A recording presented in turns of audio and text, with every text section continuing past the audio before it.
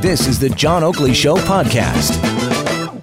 We have to be here to stand up and say that kind of stigmatization is wrong, it is ill-founded, and in fact could lead to a situation where we are less safe because it spreads misinformation at a time when people are in more need than ever of real information and real facts. That was John Tory, along with several counselors and members of the Chinese-Canadian community earlier today, speaking to the issue of the fear surrounding the coronavirus and all the unknowns, which have led people to maybe not frequent as much as they would Chinese-Canadian establishments. Councillor Cressy mentioning as much in his riding down there in Spadina.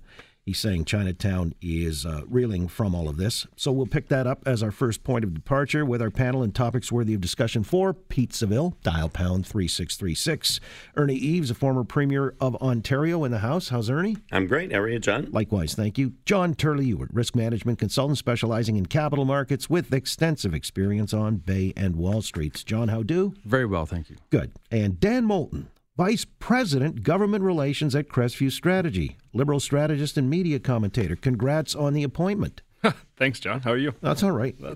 A kick up in salary, I'm guessing. Oh, Your man cannot live on titles alone.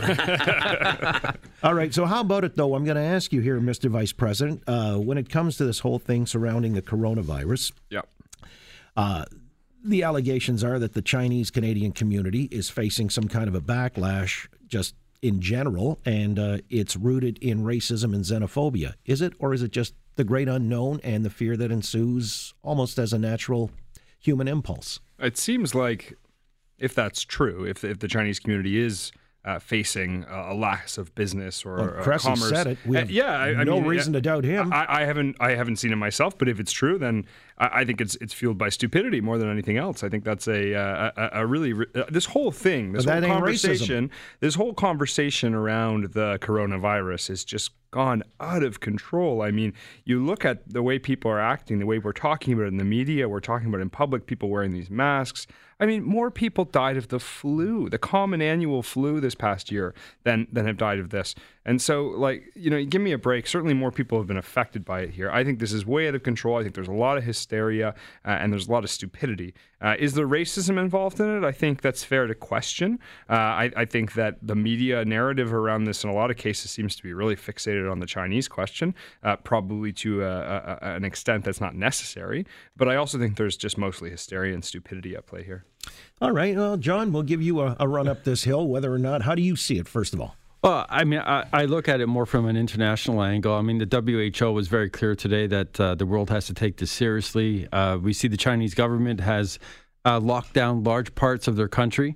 The question is, why would they do that? I would say that there's great anger in China itself, it seems, about how Beijing managed the outbreak of this disease. I see that Air Canada is stopping flights to China. The message we're getting globally is that the epicenter obviously is in China, and we have to get this under control there. And certainly, here in Canada, we have to take appropriate measures, which I think we've been doing, no doubt. And as Dan was saying, there is a bit of hysteria.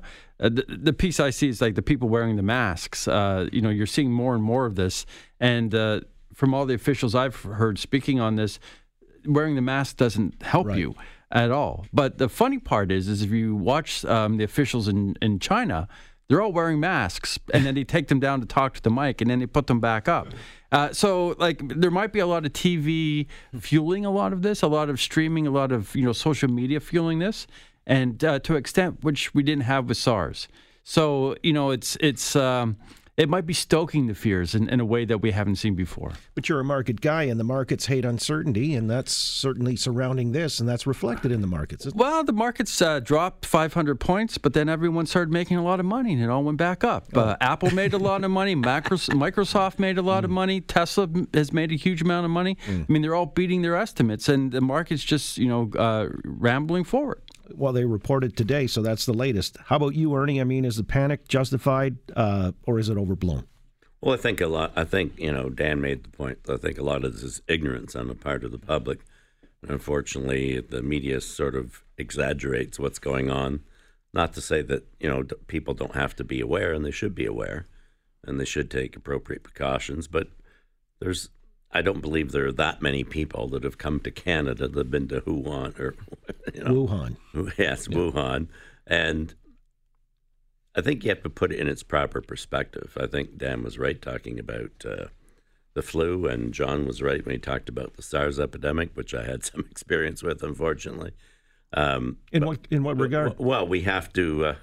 What regard? I happen to be the premier. I was going to say, you have some experience. I was trying to get the timeline because it was 2003, right? And I just remember the government changed over. You know, we're 17 years later. I think we're much better prepared for these types of challenges in our healthcare system than we were then, and rightly so. And I think that we've approached it in a very reasonable and an appropriate manner, both federally and provincially. So I think everybody should just settle down a little bit and do what scientific evidence and medical knowledge tells us we should be doing. But you don't blame these people who have gone to Global Affairs Canada and want to get spirited out of China, right? No, I don't blame them. I mean, hey, it's I think virtually every other Western country that I've heard of where the expats want to come home, they've made arrangements to come home. Actually, I think Canada's the last one on this bandwagon. I think the U.S. had a flight, I believe, yesterday that landed in Alaska, bringing some of their expats home, 235 or something. So do you put them in quarantine, though? So I think we should do that. I'd have to rely upon the medical experts about whether they should be in quarantine. I suppose where they came from in China, who they had contact with, I think all that's very relevant. Yeah, I think we have to be clear about the fact that China is an enormous country, a vast geography, and an enormous population. We're talking about a tiny fraction of the number of people who've been infected with this new virus. And I think the hysteria around China and the hysteria in China is fueling a lot of this international attention to it. I don't think everyone who's been to China should be quarantined and isolated from society just because they seem to have been to that country recently. We're not seeing that scale of outbreak there. We're not seeing that scale of person-to-person transmission. And so I think we should trust our healthcare experts. I think Ernie's absolutely right. There's a necessity for sharing information here in this city, but I also think we shouldn't overdo it and exaggerate the scale of the problem. But I would say that the WHO officials, from what I've read, said that the folks coming back to places like the United States and Canada and Britain should be quarantined. So if they were in the province, right? They're saying there should be quarantine. So that raises an interesting question. So Canada will be bringing folks back. How will they manage that? So I think that what we're going to get into now is a very interesting sort of political management of this scenario, where if you have the WHO saying they need to be quarantined, are we going to do that? Well, no, I think they said that if they had been to Wuhan, the city, or to the region that's located in, perhaps they needed to be quarantined. It's quite possible. Not if you were in Beijing 3 weeks ago. The news report I read on it did not include that piece of information. Then the question is, do you take it as an article of faith that the Chinese lockdown and quarantine there is managing the crisis, or do we wait till they come home and then we put them in quarantine here? Well, like Dan says, and as Ernie has said, I mean, we really do have to rely on our medical officials here, to give that advice. Quarantine can very well be staying at home if you've been in an area where there was infections, and I don't think anyone would object to that at all. I also think that we want to obviously be vigilant if people have been in areas that where the infection has popped up. Can we rely on the Chinese? I have no idea. I mean, during SARS, they did not, they weren't as forthright as they should have been. Right. But I would say that with locking down so much of the country, what you're seeing in China right now is they're trying to not just contain this virus, but contain the economic fallout. Right. And they want this. My feeling is they want it stopped. And they're doing as much as they possibly can to do it. Well, that was us with SARS, too. And, I mean, we had to remediate the situation by encouraging people to go out and frequent businesses, had a big rock and roll show and all the rest. I get it.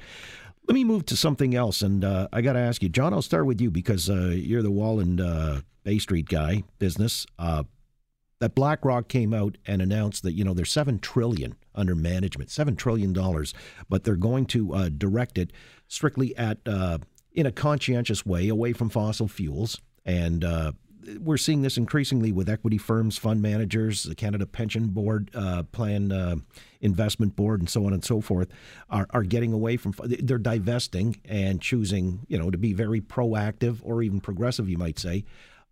Is that somehow playing in hand with increasing shareholder value, or is it betraying that? John, have you heard of marketing? All right, it's an interesting concept. See, there's people out there that want to hear a certain message, so you give them that message. Did BlackRock say it was going to get rid of all its other funds?